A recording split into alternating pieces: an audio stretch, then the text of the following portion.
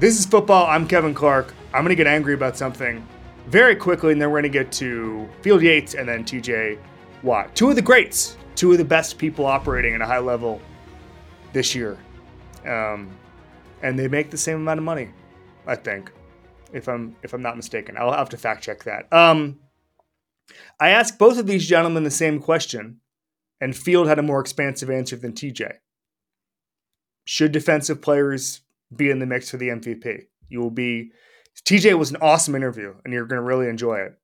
But he did not really want to expand on whether or not he himself should be in the MVP mix. But I'm looking at the MVP futures, and I got to be honest with you, I'm just getting a little frustrated because it becomes a self-fulfilling prophecy at some point, a doom loop, if you will. Mahomes, Tua, Jalen Hurts, Lamar, Purdy, plus 1,100. Brock Purdy is fifth in NFL most valuable player odds. Behind that, McCaffrey, Josh Allen, Trevor Lawrence, Jared Goff, Joe Burrow, Dak Prescott, Justin Herbert, Tyreek Hill. Tyreek Hill should be in the conversation. But I just named a bunch of guys who are not playing particularly well, and Tyreek Hill is behind them. You have to change the conversation. The conversation changes now. And I asked TJ about this, but JJ Watt said the most valuable player should always be a quarterback because they touch the ball on every play. The way the passing boom works, like the past 12 years, they're always going to be the most efficient player. A good quarterback will always be the most efficient player. But we have to change the conversation. By the way, TJ Watt, plus 10,000 to win the MVP. Tied, according to these odds I'm looking at, with Kirk Cousins. Just ahead of Matthew Stafford. By the way, he intercepted Matthew Stafford on Sunday. We talked about that a bit in the interview. So that's just kind of where I'm at right now. Myles Garrett and TJ Watt should be in the mix. And I'm not saying they should win it. I'm just saying they should be in it a hell of a lot more than some of these quarterbacks. Tyreek Hill, exactly the same. I don't know what was different when Christian McCaffrey got 2 weeks of buzz for the MVP, and yet Tyreek Hill hasn't gotten serious consideration, even when they scored 70 points without Jalen Waddle. Or that, the Browns might make the playoffs basically on the strength of Myles Garrett. And everybody, they just played. There was the game a couple weeks ago where Dalvin Tomlinson's running up and eating and thriving, but it all flows through Myles Garrett. And I would say the same thing right now about the Steelers as well with TJ Watt. So let's just change the conversation. So I asked both these guys about it. Both had interesting answers in different directions, but that's it. MVP, let's open it up to non-quarterbacks, especially in a year like this where quarterbacks are playing, relatively speaking, worse than they have in many years. Tickets to the game, merch, meals at iconic restaurants, stays at Caesar's Palace. All this can be yours when you bet with Caesar Sportsbook. Win or lose, every bet earns reward credits, which you can redeem across the empire. Now, if you haven't started yet, use the code OMAHAFULL and then place your first bet up to $1,250. If you win, great, you keep those winnings. But if you lose, you get your stake back as a bonus bet. 21 and up only. Offer valid and must be physically present in Arizona, Colorado, Illinois, Indiana, Iowa, Kansas, Louisiana, Maine, Maryland, Michigan, New Jersey, New York, Ohio, Pennsylvania, Tennessee, Virginia, West Virginia, and Wyoming only. New users and first $10 wager only. Must wager with eligible promo code BET. Amount of qualifying wager return only if wager is settled as a loss. Maximum bonus bet, $1,250. Bonus bet expires 14 days after receipt. Tier credits and reward credits will be added to account within 7 days after qualifying wager settles. See Caesars.com/promos for full terms. Void where prohibited. Know when to stop before you start. Gambling problem? Arizona, call 1-800-NEXT-STEP. Colorado, Wyoming, Kansas, affiliated with Kansas Crossing Casino, call 1-800-522-4700. Indiana, call 1-800-9-WITH-IT. Iowa, call 1-800-BETS-OFF. Louisiana, call 1-877-770-STOP. Licensed through Horseshoe, Bossier City, and Hannah's New Orleans. Maine, call 1-800-327-5050. or visit gamblinghelplinema.org. Michigan, call 1-800-270-7117. Illinois, Maryland, New Jersey, Tennessee, Virginia, West Virginia, Ohio, Pennsylvania, affiliated with Harris, Philadelphia. If you or someone you know has a gambling problem, crisis counseling and referral services can be accessed calling 1-800-GAMBLER, 1-888-427-426-2537, or West Virginia. Visit 1-800-GAMBLER.net. New York, call 877-8-HOPE-NY or text HOPE-NY 467-369. All right, Field Yates is here, ESPN star, my buddy. We've never done content together before, buddy. How does this feel? Well, first of all, I think we owe an apology to the masses because they've lost out by not having us done any sort of content together, I mean, at least publicly. We've had many a chat about football in various locales, including, of course, Indianapolis. I think probably the place we see each other the most because of the combine, but it's finally time. And we're like, are we teammates now? Are we teammates adjacent? Like, I feel We're like teammates adjacent. We're all under one umbrella. But I would say we're still blood rivals. Most importantly, Yeah. in the category that I think I know you're going to bring up right now. Well, I thought I could have better hair today. I got a late start. It took a while for him to eat, and so I thought I'd have better hair today, and I had less time. But like that's on me. That's on me, and I apologize. And I talked to the team, and I said I would do better. But like if you wake up at the crack of dawn to do your hair, if that's the issue, there shouldn't be obstacles in the content business when it comes to hair. I think that's a very important rule for any young, aspiring sports media professionals that are watching this right now in terms of things that matter the most. Like integrity, fairness, ethics, no. Objectivity. No. I think those things sort of matter. Good hair, essential. Good hair and a Zoom backdrop. Those are the two things you need. Look at that. What's the helmet behind you? I know this is terrible for the podcast audience, but you have a helmet behind you. What is it? There's a lacrosse helmet right there. Yeah, that's what I was going to ask. Is that your lacrosse helmet? It is not. It is a PLL lacrosse helmet. Whip snakes. Yeah, I've got a few. They call them buckets in lacrosse. I got a few buckets. And then that's my Reese's Senior Bowl helmet as well. So my high school, Boone High School, started a lacrosse team in Orlando when I was there. And I signed up, and then I got kicked off the team because my GPA wasn't high enough. Ooh, literally pulled off the practice field. Really? Yeah. You're such a well-spoken, smart man. There was a time in your life, not educationally. Yeah, it's a long story. I did not take school seriously, but I took lacrosse seriously, and that was no, I was actually a hockey player, and I thought it would translate well. I barely graduated high school, but that's only because I didn't go to class, and it's there's a correlation. People I know from Orlando are serious hockey and lacrosse players, so that checks out. Well, and football too, but I just wasn't big enough. I played football my freshman and sophomore years, but I wasn't big enough, even though I was fat. Like that was the worst fate: is you're fat, but you're still not big enough. It's like, what the hell is this? What are you doing, football gods? Yeah, seriously. Well, this, the start of the NBA season is tonight from the time that you and I are recording this. And I feel like your, young Kevin Clark photos tend to resurface in a couple of different, sort of pieces of context. One of them is I feel like young Kevin Clark photo probably is right there neck and neck with young Nikola Jokic photo. Resurfaces on the internet. And I feel like because the Nuggets do in fact play tonight from the time that you and I are having this conversation, maybe the internet is due for a young Kevin Clark photo. I would say this. I've seen those comps, especially with the photo, and we'll get it up here for the social audience and the YouTube audience, especially in the context of my photos with the McMahon family, Stephanie and Vince McMahon. Love that one. I did not see Jokic in me, but then the internet did. I would say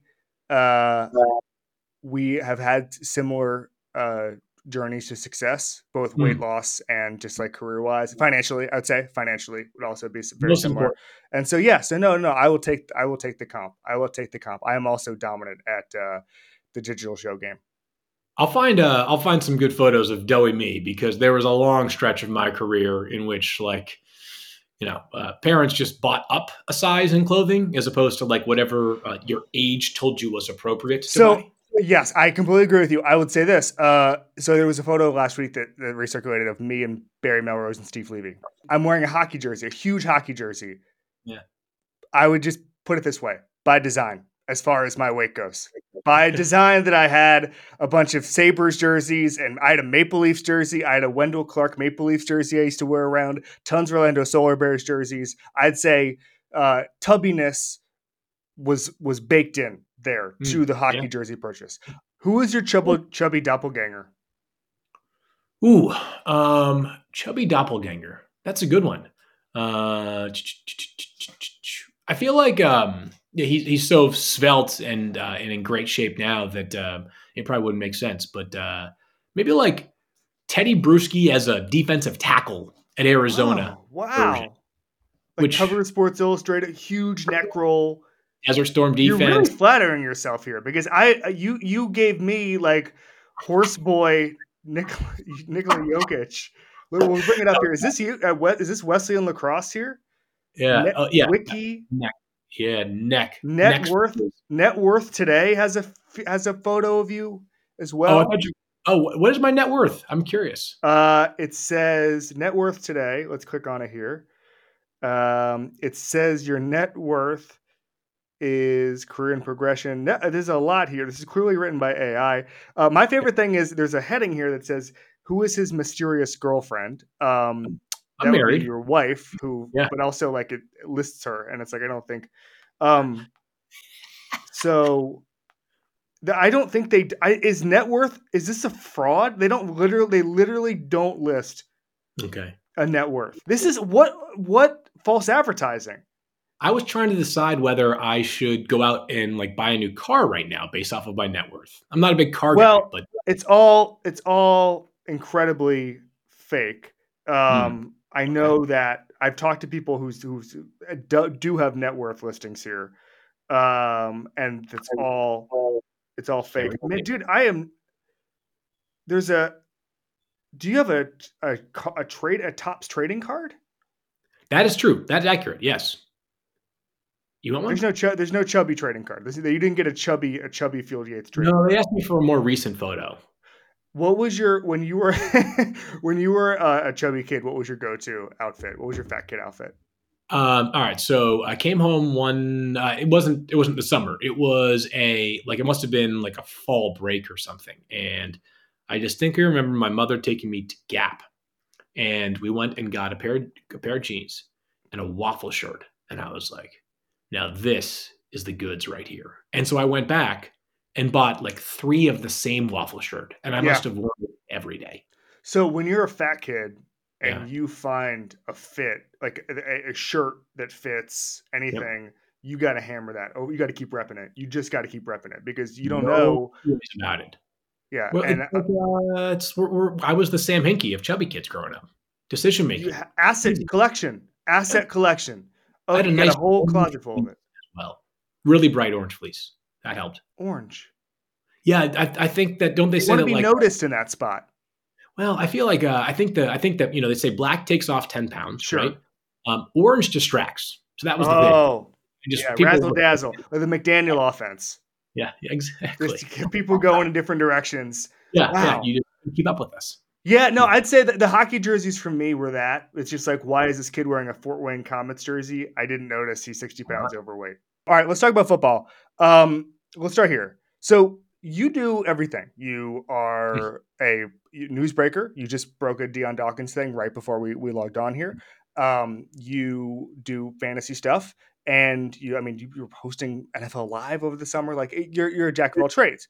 You have a unique perspective on football, and I'm curious for someone who obviously pay a lot of attention to skill position guys because of the fantasy thing, but you look at the whole league, like the MVP race to me is more fascinating than it ever has been in the passing boom era. And the reason I say that is like everybody always says, like, oh, well, maybe it should be Mahomes, maybe it should be Hurts. And like these years where there's like four quarterbacks who are really up top on a cut above. And everybody says, oh, this is the most fascinating race. To me, it's more fascinating when there's not a dominant quarterback or not three dominant quarterbacks. And we get to look at the other positions. I think Myles Garrett should be in the hunt here. And I Mhm. worry if we don't even consider him, then MVP has become the Heisman Trophy, and it just goes Yes. to the quarterback or the best player on the best team. And that to me, like I saw betting odds the other day, and JJ McCarthy from Michigan was number one in the Heisman odds. And I'm just like, what are we doing? Why are we doing this? He's not the Right. best player in college football. find a new slant. And so for me, I like the other day he had some stat where it was like the first guy to have Garrett, not JJ McCarthy. Garrett had multiple forced fumbles, sacks, and a field goal block. And he was the first player to ever do that since 2000. So then I said, why 2000? Did somebody do it in 2000? And somebody from the league got in touch. I guess listening to the pod, and we're like, no, they didn't have field goal block numbers until 2000. So literally, like, that's the reason they had to qualify that. He's the first player ever to have a game like that, but they just can't go back that far. And Right. so to me, it seems like the type of year where a non-quarterback, barring some sort of late run, should be in the conversation, whether that's Garrett or somebody else. There's actually three of them that I think are kind of in the mix right now. And this is a week 8 conversation at the start of week 8. There's so much football left to be played. And I think both you and I realize that by week 16, 17, 18, it will just basically be which of Lamar Jackson, Patrick Mahomes, Jalen Hurts, Tua Tagovailoa is quarterbacking the team with the best record in the NFL. Maybe the Bengals make a run. Maybe the Bills get back on track. One of those upper echelon quarterbacks will be the front runner. That's just how this award works. There has not been an MVP winner that was not a quarterback since 2012 when Adrian Peterson actually beat out Peyton Manning. Yep. This was Peyton Manning's first year in Denver, by the way. Here at Omaha Productions, we're still protesting that, by the way. And we have no endorsement whatsoever of Adrian Peterson winning. Not to rain on the parade of these non-quarterbacks, but like Peyton completely deserved that award. Like the Broncos were 13-3. Peyton, 37 touchdown passes. He got 19 and a half of the votes. The remaining 30 and a half went to AD. Now that we do ranked choice voting, we have a little bit of like a more compelling sort of vote year in and year out now. But there are three that I think right now are at least like credibly part of the conversation. You mentioned Myles Garrett, team's 4-2. It's not because of the offense. It's not because of the quarterback. That much is for sure. Deshaun Watson, one of the great mysteries right now in the NFL in terms of like, just what is he as a player anymore? But Christian McCaffrey, and the shine is a little bit off the 49ers after losing last night. But McCaffrey is just absurd. For an offense that we talk about having so many weapons all the time, George Kittle's great, and Deebo Samuel's amazing, and Brandon Ayuk could be a wide receiver one for a bunch of different teams. Great offensive line, at least some great offensive linemen. Christian McCaffrey is the one that makes everything tick, right? And he's been just absurdly productive. 24 touchdowns in 21 games. Plus a touchdown pass. So I guess 25 accounted for in 21 games. And then Tyreek Hill, who, a time in which we are witnessing some truly elite wide receivers. I mean, there's a case for Justin Jefferson to be on this, Randy Moss Jr. type track. And you've got guys that are still doing it at an older age, like Mike Evans is like sort of on the fountain of youth again. And you've got guys, Stephon Diggs, Devontae Adams, Cooper Kupp, you name it, Jamar Chase. Tyreek Hill is on a different level right now. I mean, just the way he impacts a game. And what's crazy about Tyreek Hill is that you kind of know it's coming every week, and defenses have found absolutely no way to account for it. He moves at a different speed than every other player in the NFL, other than like perhaps some of his teammates. So Tyreek Hill, I think, has a legit case to be in the conversation. The big question with him, if we get down to if the Dolphins are 12-4 late in the season, is he going to take away the votes from Tua and vice versa? Yes. Because oftentimes, when there are two candidates there are two MVP candidates on a single team, it really means there are none. Agree, and I think the Tua conversation, especially if he continues to put up big numbers, like it almost feels like organizationally, like a coach has to throw their weight behind a guy. Like it just becomes a little bit different. And then if another player emerges on that offense, like if Jalen Waddle has a big run down the stretch, then it goes behind Tua. I completely agree with you. And the McCaffrey thing is so funny because Purdy got some buzz early on in the season, and that's not happening anymore. But like my problem with the Purdy thing is if you're doing an expansion draft and the Niners disband, Brock Purdy's the 13th, 14th Niner drafted. Like we could do it quickly, like CMC, Fred Warner, Trent Williams. Like I guess maybe Trent's a little bit older, but like Kittle and Nick Bosa. I mean, you just kind of keep going down the most of the front seven. Yeah, that's a good way of thinking about it. Yeah, and it's and we're having the conversation ourselves right now, so I guess we're in a way guilty of it ourselves. But it is funny how this award is so much more dramatically influenced by the second half of the season, and yet MVP banter begins like week 3. It's like Yeah, but we're pushing an agenda. We're being political and saying it should be a Right. non-quarterback this year. So that needs to start early. Everybody Yeah. else starts in week 12 because they're like, oh, we'll just take the best quarterback who has 50 touchdown passes. We are being we have an axe to grind for all the non-quarterbacks out there. Yeah, I agree. And I think we should also like if we are going to at some point concede that the MVP is simply best quarterback in this in the league for that given year on a good team, we need to reform something. Like the offensive player of the year award has Yeah. to have a different set of criteria then, because I don't if you're going to I gotta be honest with you, I don't understand the offensive player of the year award. It's now just going to the best non-quarterback. yeah, it's basically just like we feel bad for the fact that these guys have zero chance of being an MVP. So let's go ahead and give them a different award. And that's probably what Tyreek Hill is bound for right now.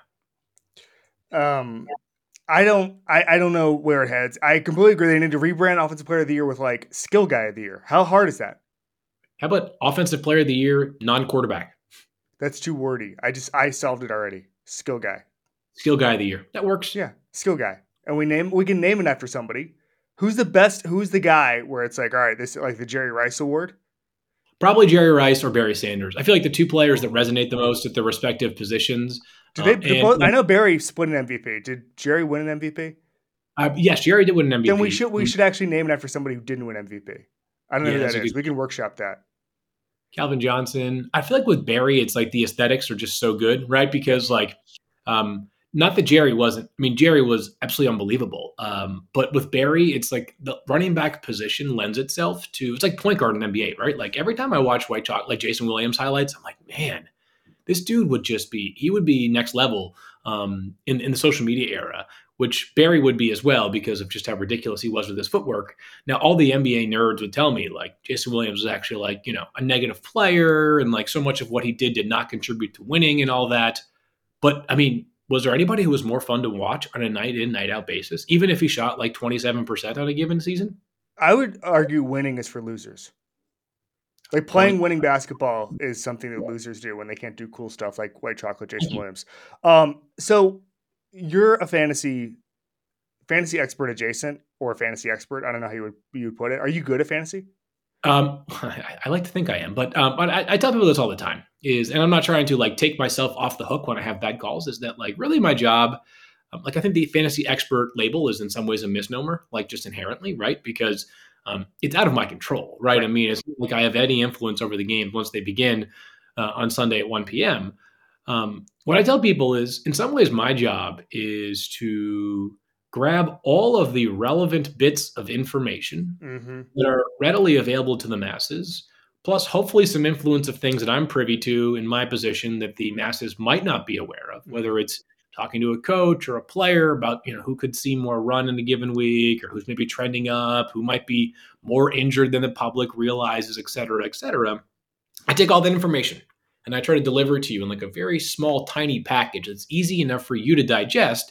And what that package will generally say is like, start or sit this guy. Mm-hmm. People who are smart football followers like yourself aren't going to necessarily have the debate between like, should I start Josh Allen in fantasy this week or should I start, Desmond Ritter in fantasy this Right. week? Right. Like, but, I use my brother as an example all the time, he's a sports fan. I would not say that he is like a diehard football fan. Right.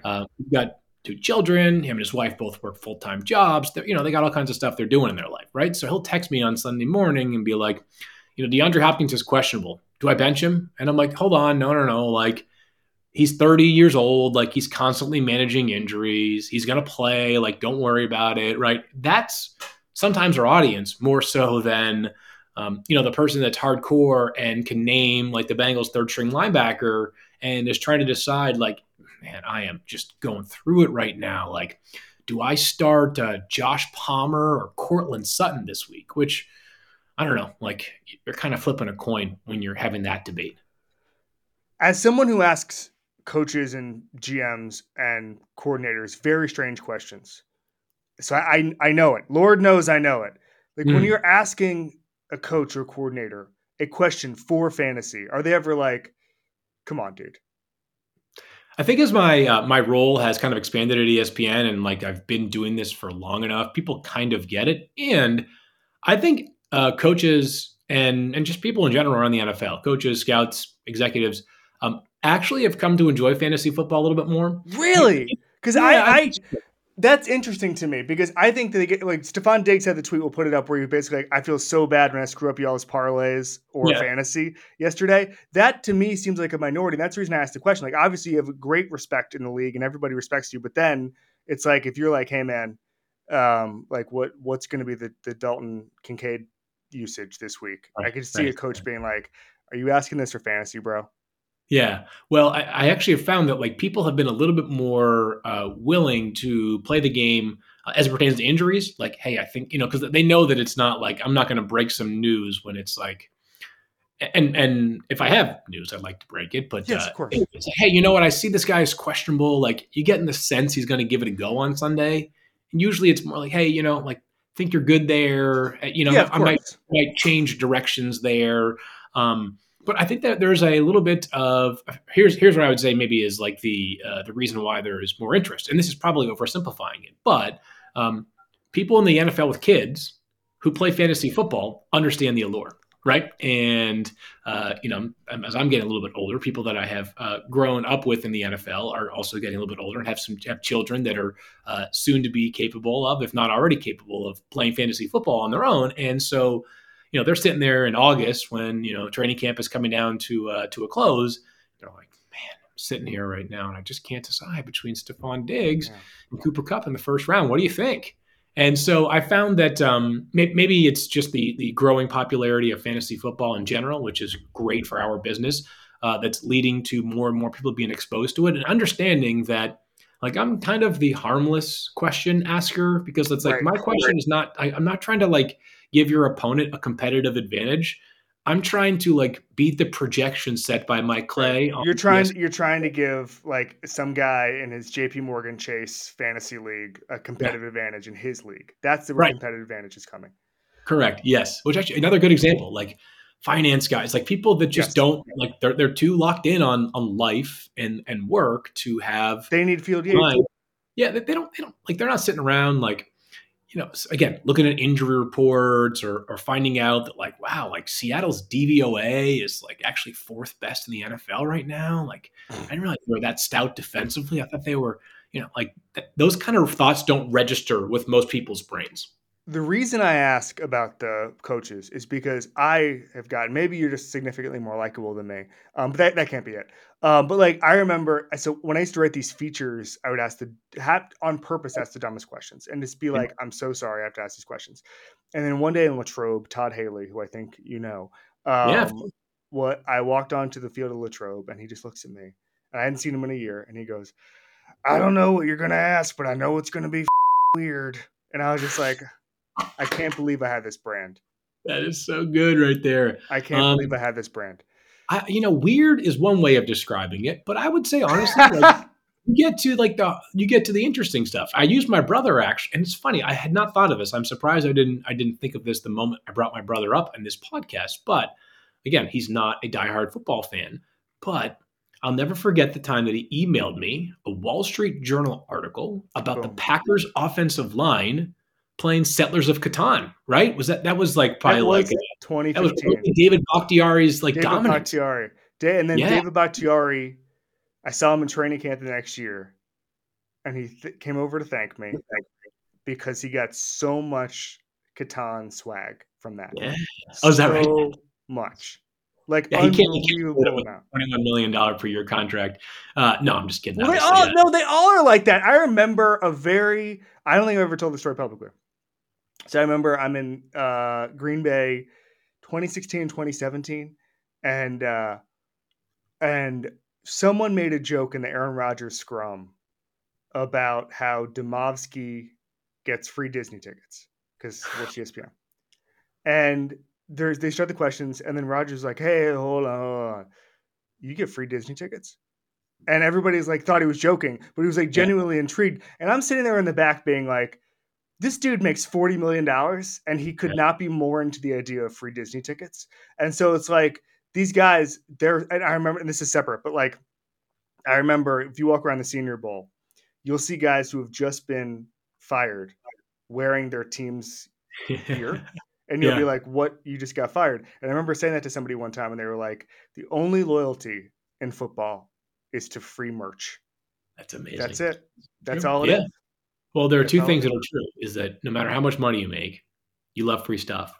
But the more money you make, oftentimes, the more free stuff you get, It's right? really incredible. It's People really just all the people want to like pick up your tabs and stuff. When do we get there? I don't know, but like, a guy hits some baseball player who hit, like Trey Turner will never buy a beer in Philadelphia again. He also signed a $300 million contract this past offseason.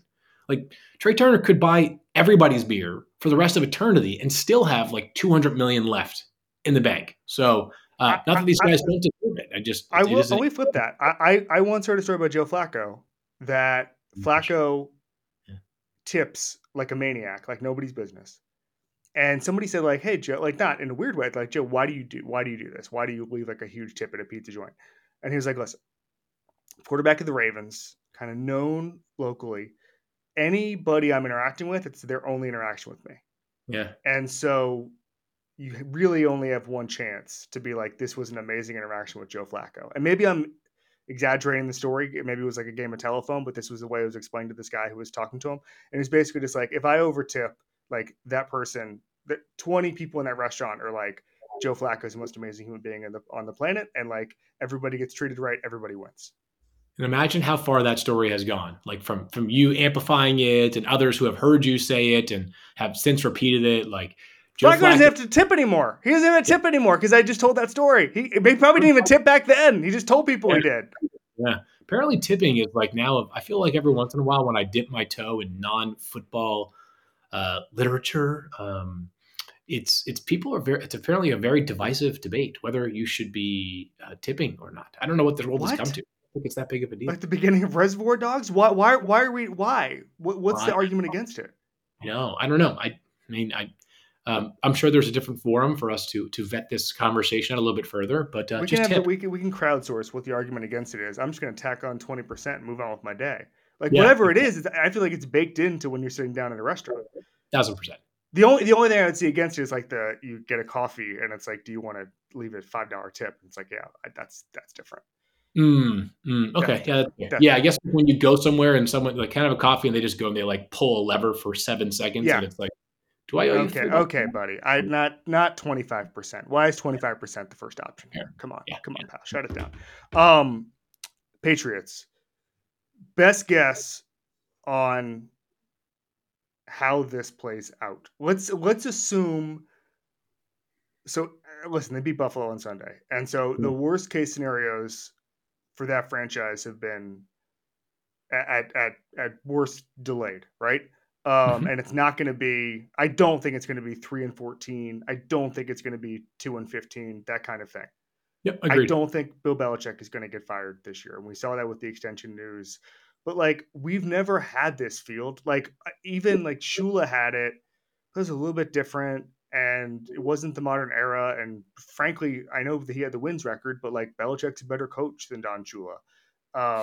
Now I think that they have similar standings within their organization relative to when Shula had to retire. But also the other thing was like Shula had Marino and they needed to get that show on the road, and they had to bring in Jimmy Johnson and try to win a Super Bowl for Dan Marino.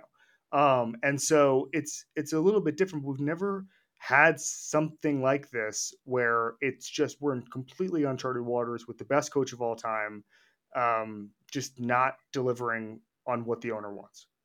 Yeah, so I think you're right. Like we need to table any in-season talk of a coaching change, and I think even after the season, it sounds like with the recent extension news, like that might be less likely than some may have imagined. I don't know, 2-3 weeks ago. Right. A lot of football left to be played. Obvious caveat there.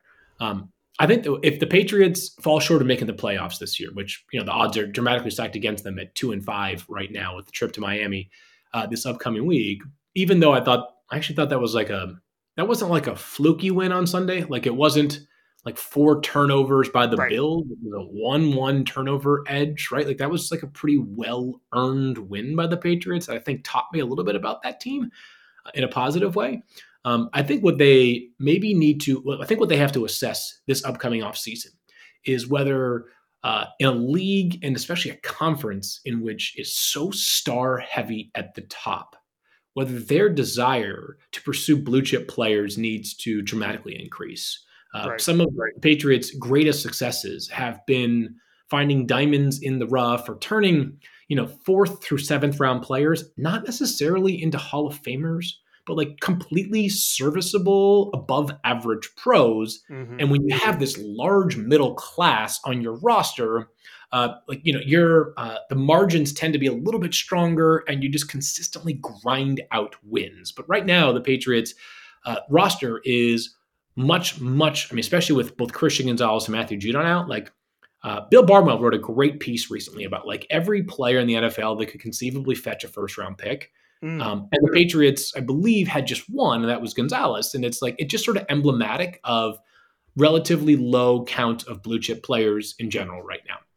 They need to think long and hard this offseason about, it's not like just sort of being frisky in the AFC East and like hanging around. It's how to get back on top. And if you want to overtake a division that has two excellent young quarterbacks in Tua and Josh Allen, and then a veteran quarterback in Aaron Rodgers, who by all accounts will be back next year, with the Jets team that has excellent defensive personnel and some good pieces of an offense, like it's going to require some bigger swings. That to me, and we'll see what happens in terms of like decision makers at the very top of this organization.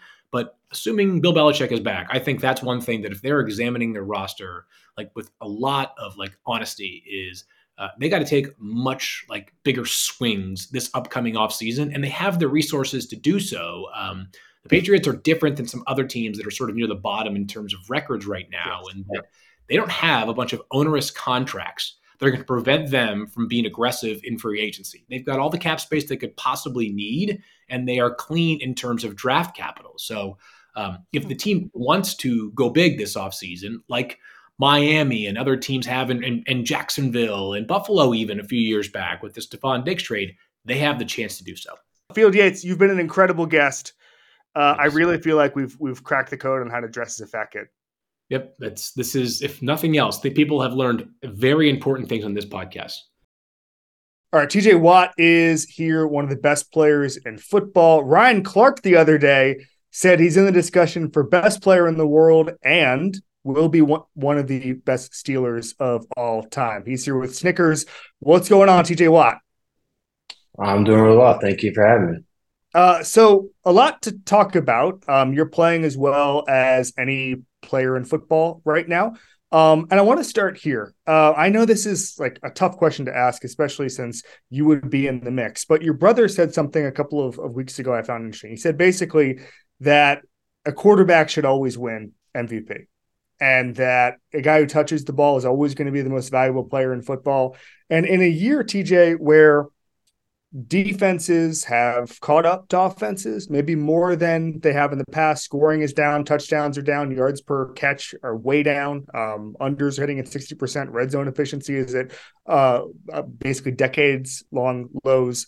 Do you think it's time that we open up the MVP award to the defensive side of the ball? I don't know. That's not for me to answer. And that's all those crazy quick numbers and stats you just threw at me are wild. And it's just one of those things that I don't have enough time to really comprehend or understand all those statistics and have an opinion on it all. Like I have so much going on in the building, and all those awards come after the season, and that's kind of when I worry about all of that. I want to get into your dominance this year. My words, not yours. But you're playing as well as anybody. I talked about the praise from Ryan Clark. Ben Roethlisberger, I just saw a clip where it's basically like you just can't put one guy on him right now. It's unbelievable. And your move, it's basically a rip move. You can beat anybody with it, is as good a move as anybody has in football. And you don't need to do 100 different things. And I know your ability to go low is a marvel, frankly. I've seen you talk about that. I've seen you sort of display that before with in sort of tape studies and stuff like that. But I'm curious, how did you learn that move, TJ, and why did you get so good at it? Yeah, it's honestly a variation of JD's kind of two-hand pull swipe, and there's so many guys there's only so many ways to rush the quarterback. I mean, you got the bull rush, you have a cross chop, you have a swim move, spin, stuff like that. And I just realized that I wasn't going to be able to do a true bull swipe like JJ because I'm not obviously that big and strong. So I have to find a way that to cater the move to myself. So just trying to work all off season and all my career on like ankle, knee, and hip mobility so I can have that low bend to be able to hopefully get underneath of the bigger tackles and turn the corner quicker. And it's been a good move for me and hopefully continues to be. How does that happen? So like, how do you're obviously are you working on it with JJ when you're growing up with your brothers in the backyard in the high school game? Like, how does a move like that get developed? No, I mean, I didn't start playing defense really until college, so Right. it's just a lot of that stuff was all natural in the beginning, and then once I was able to actually train specifically for it, it's more boring stuff like a lot of banded mobility work, and it's not actual football specific work until it comes around to football season. Then you're just working on ducking underneath dummies and working one on one with a coach. But Jada and I have only worked on pass rush one on one probably 2 or 3 times. It's not like we were sitting at home every off Right. season, just me and him in the backyard. What are the competitive sports between the Watt brothers? Golf is the biggest one. I think it's just because it's easiest on the body, and none of us are really good, so we can just talk a lot of crap to each other. And at the end of the day, we're not very good. You just described golf, brother. Everybody's bad, Yeah, and they always exactly, talk trash about it all the time. exactly. It's something else. So I mentioned. So first of all, Mike Birch put this stat out over the weekend that only 4 players have gotten 85 sacks, 25 forced fumbles, 7 receptions in their career. Peppers, Suggs, Jason Taylor, and you. And you're only 29 years old. You're the first person to do it in 100 games. Ryan Clark said you're on track to be one of the best Steelers ever, if not the best. When you think about the legacy of Pittsburgh, and it was funny because I was at camp and Aaron Smith was there and they talked about how he's the professional father of Cam Hayward and all those guys have to pass it on. Yeah. When you get into Pittsburgh, there's an expectation that you have to be great and you're in there and you have to be part of a legacy and you really can't let anybody down. I'm curious when you get there how you learned that. And obviously there's expectations and you watch on TV and you see the pass rushers who come or you see the defensive linemen, you see the safeties or whoever, but like when you get there, when do you learn, okay, this place is different? I mean, right when you walk through the doors and you see 6 Lombardi trophies, I mean, that's kind of the first indication. And then I just remember going to practice, and I mean, you have guys like Cam Hayward, Ryan Shazier, James Harrison, Mike Mitchell, William Gay. I mean, just on the defensive side of the ball alone, all those guys cared so much about each and every single day. It wasn't even about Sunday; it was about the days leading up in preparation to how were we going to be successful come Sunday. And you realize that guys truly love the process, and that's what creates successful people. And I just fell right in line. I fell in love with the process as well, and we look out for each other. We don't do all the hazing. We don't keep secrets from our young guys. Everybody's comfortable in their role. If I'm not trying to help out a young Nick Herbig or young Keanu Benton when he comes in the building, or Joey Porter, I'm only hindering my team. So I'm trying to give them as much information as possible so that they can get on board as quick as possible and help us win football games. Can you pinpoint, you mentioned obviously having to pay it forward with the younger guys, but the older guys, can you mention a time or a player where something was shown to you, unlocked for you by an older player, whether that's a move, whether that's a technique or just a way you should prepare? Yeah, I mean, James Harrison was huge for me my rookie year, and just a guy who was really dominant in the six technique and in the run game, and something as a smaller, skinnier guy coming into the league. I definitely wasn't too keen to getting in a six technique or in the run game as much as I was eager to get into the pass game. So I remember him pulling me aside and just teaching me a couple of things about footwork and what to have my eyes on, and lessons like that stick with you forever, especially when they're coming from a legendary player like James. And I always appreciated his willingness to help me develop. Well, what was the key he taught you that you can now see on Sundays with TJ Watt? I still don't play a lot of six technique, but when I do, I always think about just keeping my weight on my instep so I can step evenly both ways. Keeping my eyes on his jerseys and all that stuff. Interesting. All right, take me through the interception on Sunday. Obviously, pass rushers getting interceptions is another Pittsburgh trademark. We've been seeing it now for about 40 years. But just take me through that play and how you were used on it and what led to it. Yeah, I mean, I don't drop in coverage a whole lot, but when I do, I want to make the most of it, obviously, and was just able to drop in coverage and saw that Stafford was looking away from me, so I tried to start working towards him a little bit. And then obviously, as it gets later in the down, feeling like he's going to continue to look back, and I saw the receiver pivot back out towards me, so I just decided to break on it. And if he threw it, he threw it. If he didn't, he didn't. And luckily for me, he was able to throw it, and was able to pick it off in stride and make a weak attempt at trying to get in the end zone. I think it was pretty good. Do you like being used in a bunch of different ways? I mean, you mentioned you don't drop back in coverage that much, but there, Pittsburgh has an interesting defense in that way. Do you like being used in a lot of different ways, or do you like to be in situations where you just get to pin your ear back and go at the quarterback?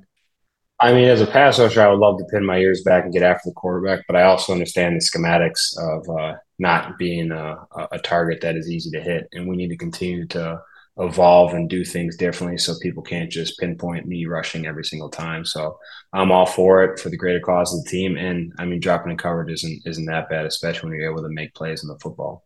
Yeah, I was going to say you still get some stats there when you drop back there. I'm interested. I saw a clip of you from a couple of years ago where you're talking about how your rip move when you come up, it's almost like the offensive lineman is put in a automatic holding position because they've got the hand right there. And you've mentioned that you're not the biggest guy in the world. That's part of the reason you have the move that you do. And I'm curious how you've learned to use your body to your advantage because of that, because of the flexibility, because maybe tackles just aren't used to your body type, and how you've sort of molded your body into being the player you are right now. Yeah, I mean, it's all about just trying to get into the body of these bigger guys and use them as like almost like a pivot point to be able to Right. turn the corner quicker. You don't necessarily just want to run around them and create more space. You more so want to go through them and you get on their edges. And sometimes it does appear to be holding, and it depends on the reffing situation. And sometimes if you initiate the rip, they're not going to call the hold and a whole bunch of other things. But it's all about finding ways to win, and I don't care how it's done. I just want to get it done. So I'm always open to learning new moves. That's why it's nice to have a deep outside linebacker room like we have in Herbig, Highsmith, and Golden. And I'm just continuing to learn and hopefully add more moves to my repertoire as I get older. The other guy who I think is top of mind for most people when they talk about defensive players right now who should be in the MVP discussion. You're one of them. The other is Myles Garrett, frankly. And I know that saying really nice things about the Cleveland Browns is not something people in Pittsburgh love to do, but obviously he's playing at a really special level. And I think that you two are the best defensive players in football right now. And I'm curious if you could just give me a scouting report on what you've seen from Myles this year and what makes him great. Yeah, I mean, obviously, I don't have time to watch a lot of Sure. NFL football games, so I can only speak for when he plays us and when Coach Tomlin talks about the defense in our team meetings. But obviously, I've been going against him for a bunch of years, or our team has, and a guy that just seems to be able to do it all. I mean, he has incredible quickness. He has a great long arm and power move, and then also he has a great spin that he's developed lately too. So a guy that just seems to be playing the game better each and every year, and it seems like he's creating a great environment over there for successful defense, and their team is playing really well. So hats off to him and hats off to that defense. Last thing before we do, two things we always do here. The first thing is I want you to self-scout a little bit. And I know you're playing at such a high level, but everybody, as you said, you're always looking to learn more things. If you need to get better at one thing, if you're coaching yourself right now, what is it? What is the one area that you need to self-scout and get better at right now? Oh, that's a good question. I'm trying to move around a little bit more. Maybe you'll see me on the right side a little bit more. Maybe you'll see me less on the left. Something to keep an eye on. Oh, wow. Yeah, no, I saw Mike Tomlin say the other day that teams are trying to take you out on one side, and so you can maybe move around a little bit more as a way to not get taken out of the game. On the other hand, like, if they want to sell the farm to take you out of the game, that's going to open up opportunities for other folks, even if that might frustrate you a little bit. So we think we might see on kind of around the field going forward. Yeah, potentially. I mean, I'm trying to do whatever I can to be able to help the team be victorious. And if that means moving around a little bit more, opening things up, then I'm going to try and do it. Love that. All right, before we get to what you're doing with Snickers, we do a thing called Badasses on this show, which is you tell us about the most badass guy you've either played with or played against. And it doesn't matter who it is. I assume it's going to be a Steeler, but it could be also at any level of football you've ever been at. It's just you shouting out. I mean, we just had we've, Jared Allen was just telling about Willie Rofe dumping him on his neck in practice and throwing him in practice to show him he wasn't anything. Who in your football history is the biggest badass you've ever come across? Oh, James Harrison. I mean, easy. I mean, I remember when we were playing in Kansas City in my rookie year. He didn't play a whole lot of reps, but it was late in the game, and we needed to close out the game. And he was like, "Coach, let me get a rep. Let me get a rep." They put him in for run rush. Everybody's like, "Watch this. He's going to get a sack." And literally, I think it was 1 or 2 plays. He had a sack fumble. It was just absolutely incredible. Badass. Perfect. Tell us what we're doing with Snickers, TJ. Yeah, so I'm partnering with Snickers, and Snickers has come up with the Snickers Luck Shop, which every Sunday, I mean, I'm sure you know a couple people, you might even be one yourself, where you have that lucky item that you always have to have on you, whether it's socks or a jersey you haven't washed in forever to bring your team good luck on Sunday. And there's a lot of people out there that make the Snickers rookie mistake of not having that luck charm with them, or that good luck charm doesn't work anymore. So you can go to the snickersluckshop.com and for $7.77, a very inexpensive price, and you can buy a lucky item from your team, whether it's a piece of turf from Acrisure Stadium or it's a shirt or a hat to be able to bring your team good luck and hopefully make your team victorious on Sunday. So I think it's a cool initiative, a cool event that Snickers is doing with the NFL. Love it. TJ Watt, Snickers, thank you so much for coming. This is Football, man. Thank you. Have a good day.